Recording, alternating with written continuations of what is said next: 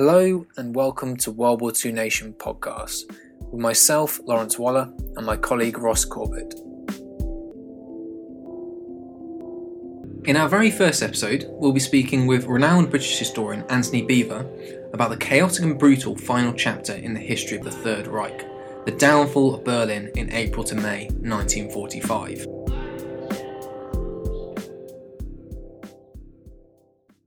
Anthony, thanks for joining us today. Berlin, Hitler's capital from 1933 to 45, the obvious target of Soviet Russia's vengeance. But was revenge Stalin's only motivation behind capturing Berlin, before the British and Americans did? Or were there other reasons behind this also? Well, there were two reasons. One was the whole question of prestige, having suffered the most in the Second World War from German aggression, and also the fact of having devoted the greatest number of casualties in the war against Germany. Stalin was determined to have the prestige of capturing Berlin itself. There was always a traditional Russian, not just Soviet, attitude towards the capture of an enemy capital. So from that point of view, it was seen as very important. But it also, the other one was the desperation to seize any of the uranium, which, funny enough, Russia was very short of and had virtually none. But also the scientists and any of the information they could from the Kaiser Wilhelm Institute in the southwest of Berlin in Dahlem. And in fact, Beria brought in numerous regiments of NKVD rifle divisions so as to seal off the whole area. And it was actually the reason why Stalin was desperate to surround the city in his plan of attack, so that there was no chance of the Americans breaking through, because the Americans could easily have got to Berlin first from their bridgehead over the River Elbe. Obviously, Hitler had designated Berlin a fortress back in February. What sort of preparations have been put in place for its defence? Very little, because of course from a Nazi point of view, that implied defeatism, and this is why the Nazis were always very, very slow in their preparations, because they could not admit that they were ever going to retreat all the way back to Berlin. So the real defences were established really on the Seelow Heights above the Oder, and on further south facing Marshal Konrad's forces. In terms of the quality of men, the numbers available to them, and the material left to the German army, was there much left that could be mustered to garrison the fortress? For Berlin itself, there was a great mixture. There was a mixture of Hitler Youth and Volkssturm, but also some SS elements which were quite powerful. There were the remains of the SS Nordland division, many of Scandinavian volunteers for the SS, part of the Nederland. There was even a small battalion of Frenchmen who made it through to the city, and they were the ones who were the final defenders, if you like, of the Reichschancellery. It was one of the great ironies that Berlin was being defended by basically SS troops from different nations. And there were some remnants of some of the heavy SS Panzer battalions, which actually had the Tiger tanks. So it was a tremendous mixture of the almost useless in the form of some of the Volksturm, which were consisted of very old men or very young boys. Some of the fanatical Hitler Youth with Panzerfaust ready to attack Russian tanks, and regular troops. What sort of role did Joseph Goebbels? Obviously, he was Gauleiter of Berlin, and the way I read it is that the Volkssturm basically fell under the Gauleiter's control, or to some extent. Is that right? Yes, it was. I mean, the Volkssturm was basically founded by Goebbels, but at the same time, it came under the control of the Nazi Party. This was partly because there was, again, ever since the attempt on Hitler's life, there was a determination by the Nazi Party to keep control of some parts of the defences. And of course, this caused total chaos. I mean, the local, not just in Berlin, but elsewhere, the local Nazi chiefs would set up where defence lines be without any reference to the army. One thing that's always struck me is the sheer numerical scale of sort of the Russian Red Army, the men and material stacked up against the Germans during this final battle. I think it's reading your books from like 2.5 million men, 6,000 armoured vehicles, 40,000 guns. Why did so many of these German boys and men continue to fight when it was clearly the game was up? The sense of desperation, of the knowledge of revenge and what had already happened in East Prussia and what was liable to happen in Berlin and in Brandenburg, meant that many felt they had no choice but to go down fighting. And these were often people who were encouraging their own families to commit suicide, saying that sort of, life under the Russians will be so appalling that you cannot possibly face the future. That was very much the sort of harder-lined Nazis were going to take that attitude. Many others were longing to surrender, longing for the war to be over, but with the SS hanging anybody who tried to escape, and hanging them up from lampposts or trees with placards around their necks saying that they were cowards and traitors and all the rest of it. It was very hard. There were a number of school teachers in Berlin who advised their classes to avoid, if they all could, to try and hide and avoid service with the Hitler Youth, because they knew that would be sending them to their death. But that actually was very brave on the part of the teachers, because they were likely to be killed themselves. So there was a tremendous variety. One cannot generalize at all in these cases between the fanatical on one extreme and all of the others desperate to hide. I mean, there was something like there were already well over 20,000 deserters hiding in and around Berlin, mainly in the allotments and the little cabins which people constructed on their allotments and so forth. Presumably, the Red Army obviously had learnt a lot of lessons in the art of sort of street fighting, city fighting during the Battle of Stalingrad 2 years earlier. I think Zhukov even coined the phrase that, the Stalingrad Academy of Street Fighting. What sort of tactics did its commanders then presumably employ, Konrad and Zhukov, in the taking of Germany's capital? What one has to remember, of course, is that the street fighting of Stalingrad and street fighting in Berlin may have had certain similarities, but in Stalingrad, the Soviet troops, of course, had been the defenders. In Berlin, they were the attackers. And, in fact, all of the lessons which they'd learned in Stalingrad were almost irrelevant when it came to Berlin, when they were trying to advance with tanks and infantry down streets and trying to clear houses and so forth. They learned, but they learned a bit slowly. I mean, to begin with, the tanks just trundled down the center of the street and were quite easily victims to the Panzerfaust fired from cellars or sometimes from rooftops or windows. Then they piled submachine gunners, onto the tanks to fire at every single window as the tank advanced. But this did often very little good, because quite often the tanks couldn't even traverse their turrets with so many people clinging to the outside of the tank. And they even tried putting wire-sprung mattresses on the outside to act as a form of spaced armor to provoke the explosion of the hollow charge of the Panzerfaust rocket-propelled grenade to explode and not to penetrate the armor. So they tried a lot of these things, and then they were slightly more effective when they had one tank on one side of the street covering the other on the other side of the street and progressing.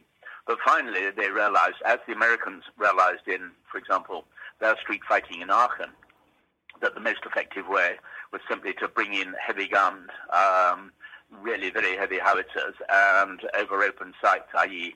shooting at point-blank range, blast aside any barricades in the streets or even any houses where defenders were suspected to be hiding. And as they advanced, and this is where so many civilian casualties took place, they would just chuck grenades down into the cellars where the civilians were sheltering from the fighting. So it was not surprisingly a fairly messy attack. The other problem was you have all of these different armies fighting in towards the center of Berlin, supported by their own artillery, and in most cases by their own aviation army, bombing ahead of them. Well, of course, as they got closer to the center, not surprisingly, they were shelling and bombing each other. And I would suspect, but could not possibly prove, that perhaps even a majority of Soviet casualties in the battle for Berlin were quite often caused by friendly fire. It's a point you just touched on. Something I wanted to go on to was obviously while the battle was raging around Berlin, what were conditions like for the 2 million or so civilians trapped within the city and carrying in the shelters and bunkers? The conditions for civilians were appalling in those circumstances. I mean, many of them, knowing what was about to happen, had obviously prepared containers of water and so forth. But the conditions in the cellars were really pretty squalid by then. And they realized that as soon as the Allied bombing, American bombing, had finished, and the artillery shells started coming in, that they had to spend most of their time down in the air raid shelters or in the cellars. Now, in some cases, they'd knock holes through, so they might be able to escape to an adjoining one if the house above was hit and collapsed. And on the whole, they used to refer to themselves as sort of cellar tribes. Some of them even acquired their own form of superstition, of believing that if you did this or that, you would survive a direct hit, or you would anyway survive the huge pressures which was created by the explosion of bombs and shells. Some of them believed that you should put a towel over your head and bend forward and keep your mouth open. That was certainly true, to keep your mouth open, so as to avoid being completely deafened by the explosion. And then, of course, when the fighting, that stage had passed, then, of course, they were trapped and very vulnerable to the revenge of Soviet soldiers, which usually started with them coming in and then taking all their watches, and then a second wave might well involve them selecting the women that they wanted and taking them off to rape them. So the figures I read is, absolutely shocking. Over 100,000, well, depending on where you read, 100,000 women potentially in Berlin alone. It was even worse in other places like East Prussia. Was it purely down to desire for revenge, or? Revenge was an element, but in fact it's far too simplistic just to put it down to revenge.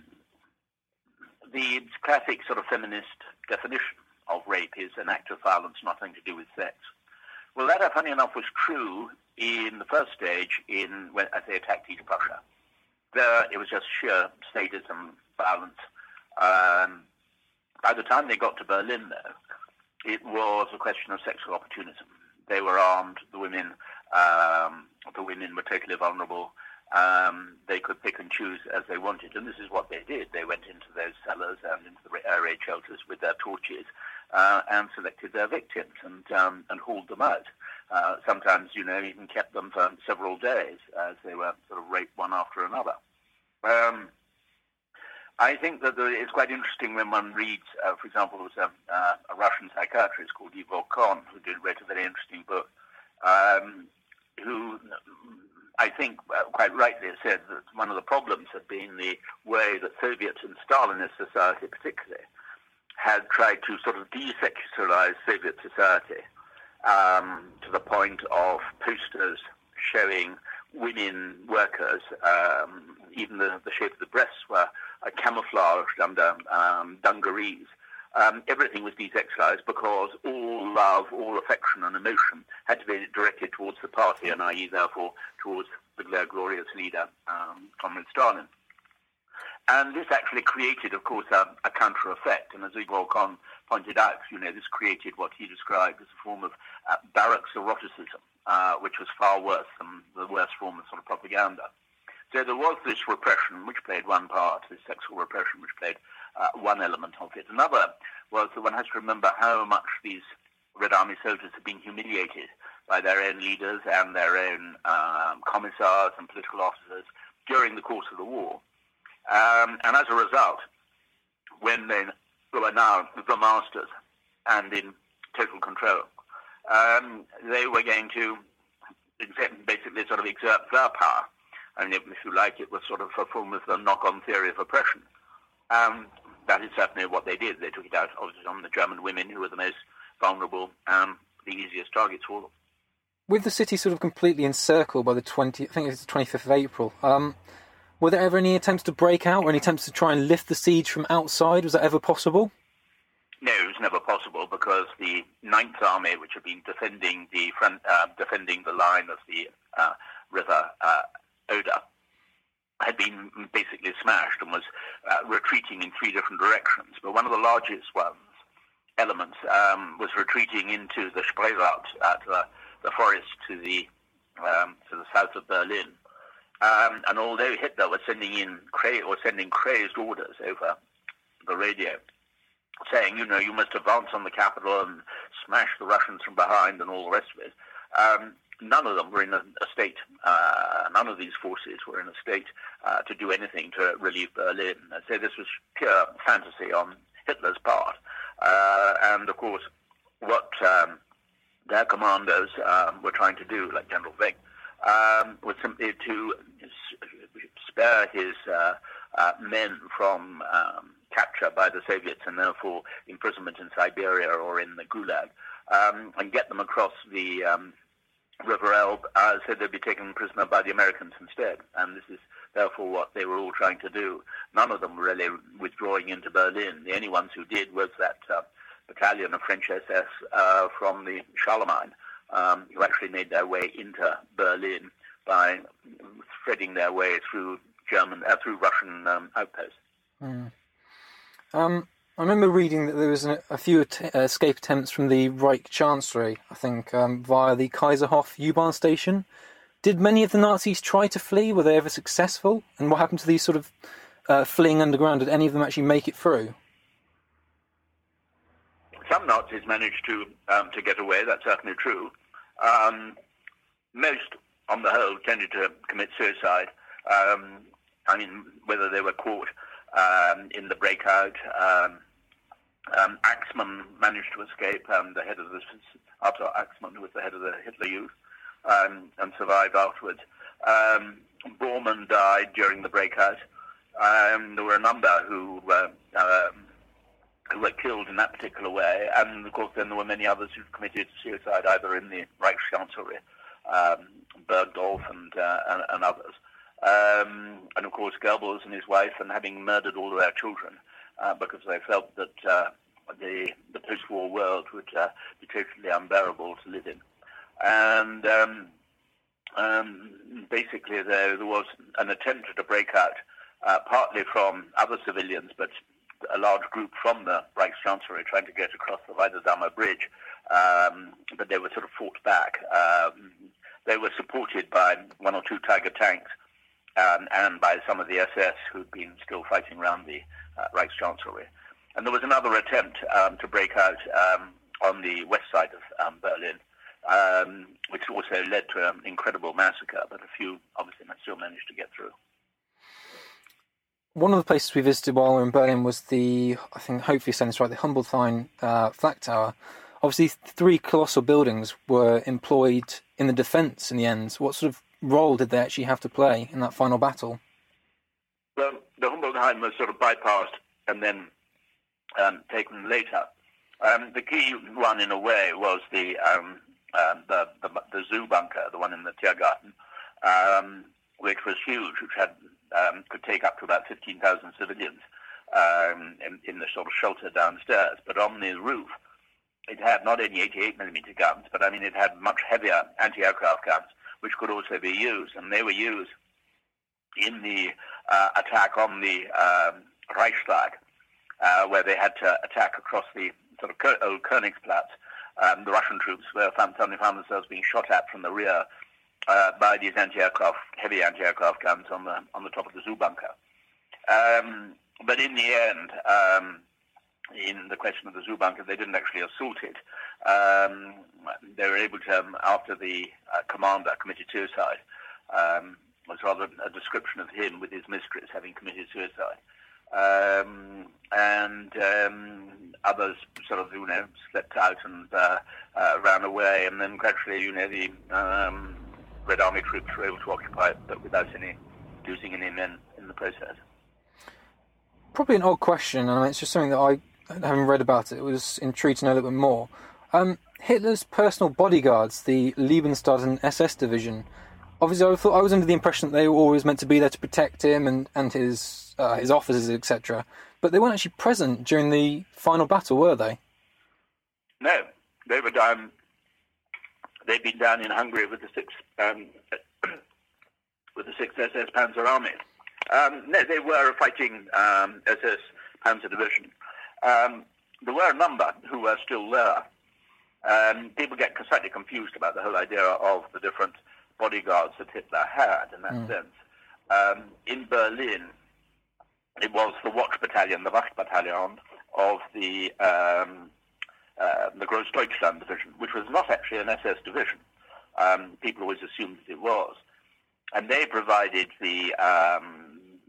for example, the guard in Berlin, and it was the battalion commanded by Otto Rehmer, which was the one which was used to suppress the July plot on the 20th of July 1944. But there were some members from the SS Leibstandarte who were in the bunker. I mean, Rokas Misch, who we interviewed, who was the telephonist, like several of the others. He'd been wounded badly, was not much good as a frontline soldier anymore, and so was used as a telephonist in the bunker. But basically, no, the SS Leibstandarte was serving down with the 6th SS Panzer Army in Hungary, and then in the retreat from Hungary.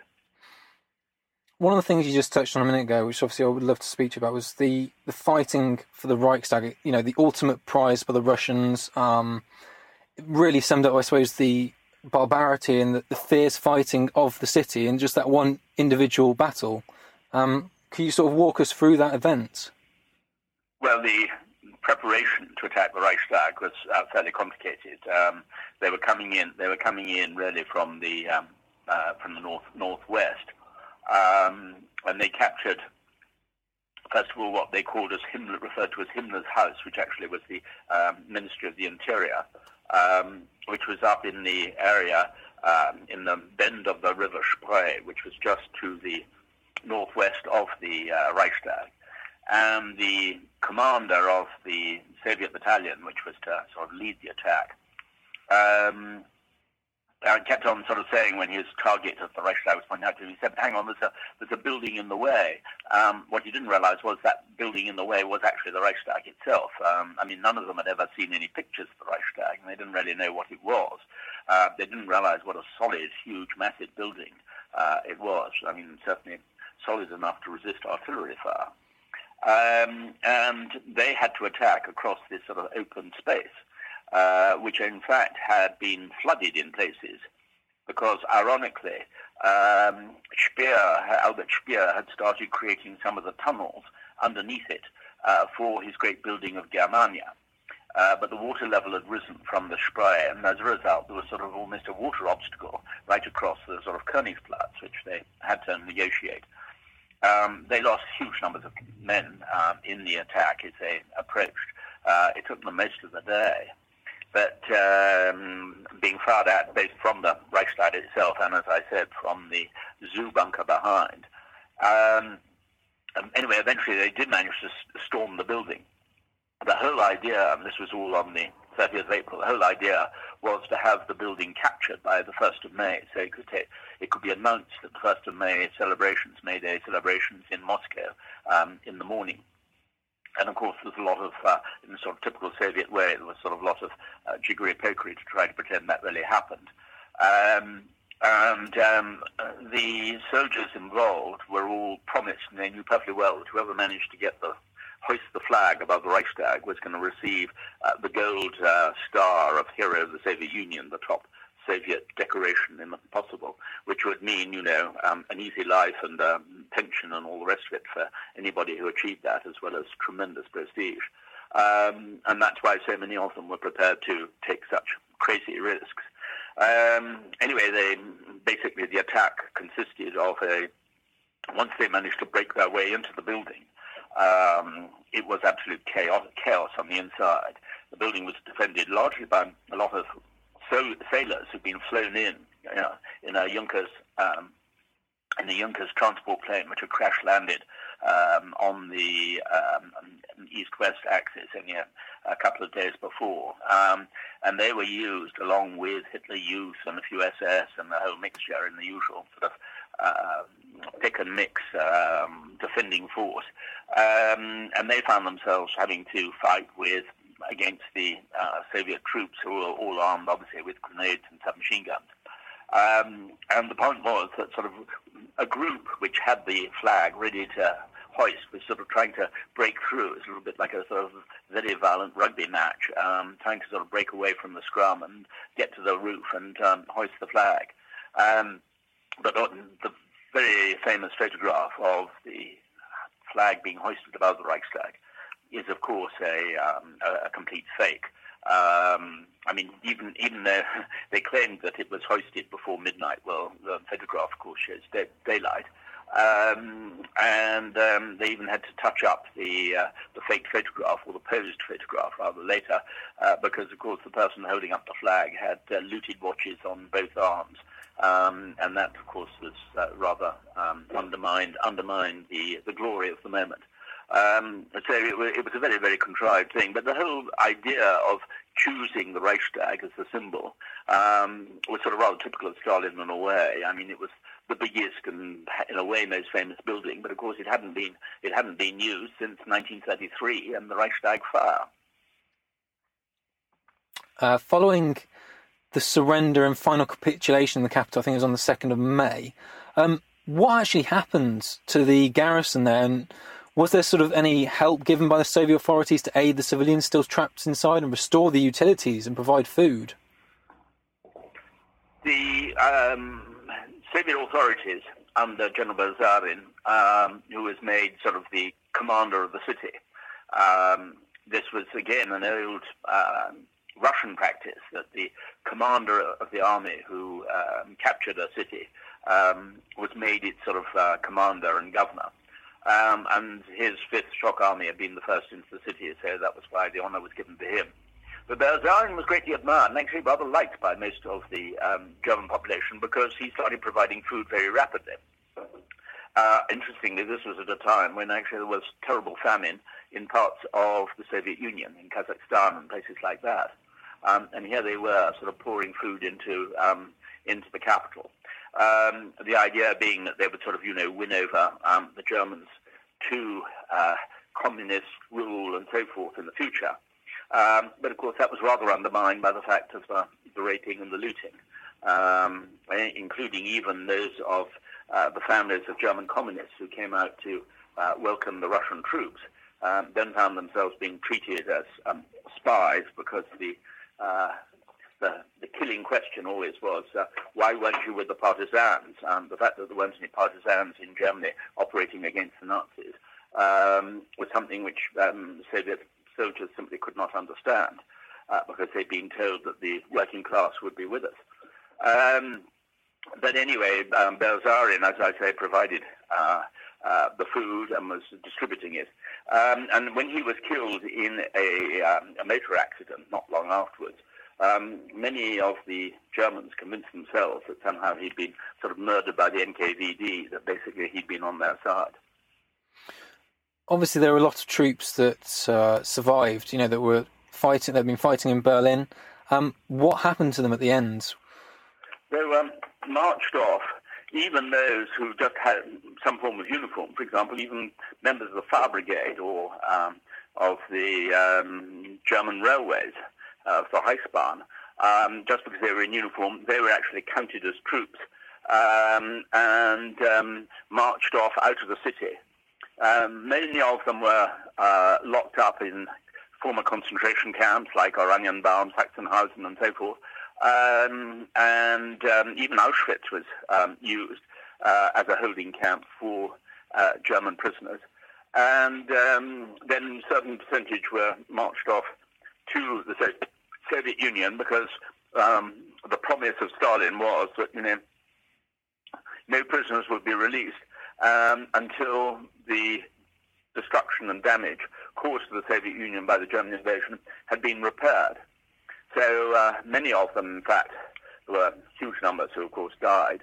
And like most of the prisoners of war, what was interesting was the survival rate. The survival rate amongst generals was always very, very high because, ironically, the Soviets looked after the generals very, very well. But the ordinary soldiers who were sent to work as what were called Stalin's horses in logging camps or in labor camps of one form or another, they were the ones who always died, and only about sort of 5% of them survived to come back, while the more senior ones tended to survive much better.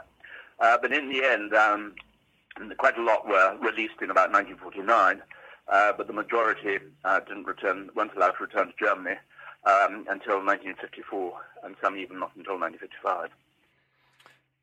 During this period, you sort of already touched on it earlier, there was a whole wave of suicides within the capital and obviously, I guess, within Germany as a whole. Was it purely down to fear of retribution by the Red Army, fueled by Goebbels' propaganda? Was this the main reason behind this? There were many who did it out of probably guilt, knowing that they were in line for punishment of some form or another. There were those who did it out of ideology, believing that as Nazis that they should sort of, do the same as the Führer, or that life in a democratic or a post-Nazi society would be so appalling that they couldn't possibly deal with it. There were, of course, I think probably perhaps the majority of the suicides were often tended to be women who could not face either the idea of being raped or the idea of being raped yet again, because in most cases it was a question of mass rape and on a repeated basis. Or it was a question of, whole families committing suicide together. And sometimes, the children being hanged, and then the sort of father killing himself last. The figures of an estimate of 10,000 is, of course, a very round figure. One's always got to be very careful about round figures for Berlin, but overall, it's very, very hard to tell. One final question, sort of going backwards almost in a way.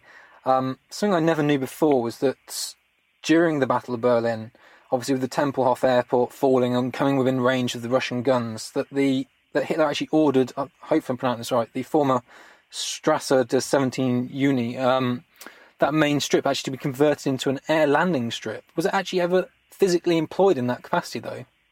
Well, yes, it was. But I mean, I mentioned the sailors who were flown in from Kiel, from the north. Landed there with Junkers 52s. They took down the street lamps on either side, and it was used as a landing strip. And of course, it was also there that Hanna Reich, the great German Nazi aviatrix, landed there with Ritter von Geim, who was the Hitler wanted to appoint as the new head of the Luftwaffe after he'd sacked Goering for his what he regarded as his treason. They landed in a light aircraft, which actually, even though they'd been badly wounded and hit by fire as they came in, and Hanna Reich managed actually to land the aircraft. So that it was used on a few occasions. I don't know exactly how many aircraft did land there, but I think it's only sort of about 3 or 4, perhaps. A huge thank you to Anthony for speaking with us today. A really interesting insight into those turbulent final few weeks and days in Hitler's capital. Also a big thank you to you for listening. We hope you found it of interest and enjoyed the new format it's come in. We'll be giving away a copy of Anthony's book, Berlin the Downfall 1945, later this week, the details of which are to follow on our website www.worldwar2nation.com. Looking ahead to our next podcast, we'll be speaking with World War II historian James Holland about his book, The War in the West, Germany Ascendant, 1939 to 1941. It's the first volume in his new trilogy, examining the history of the Second World War.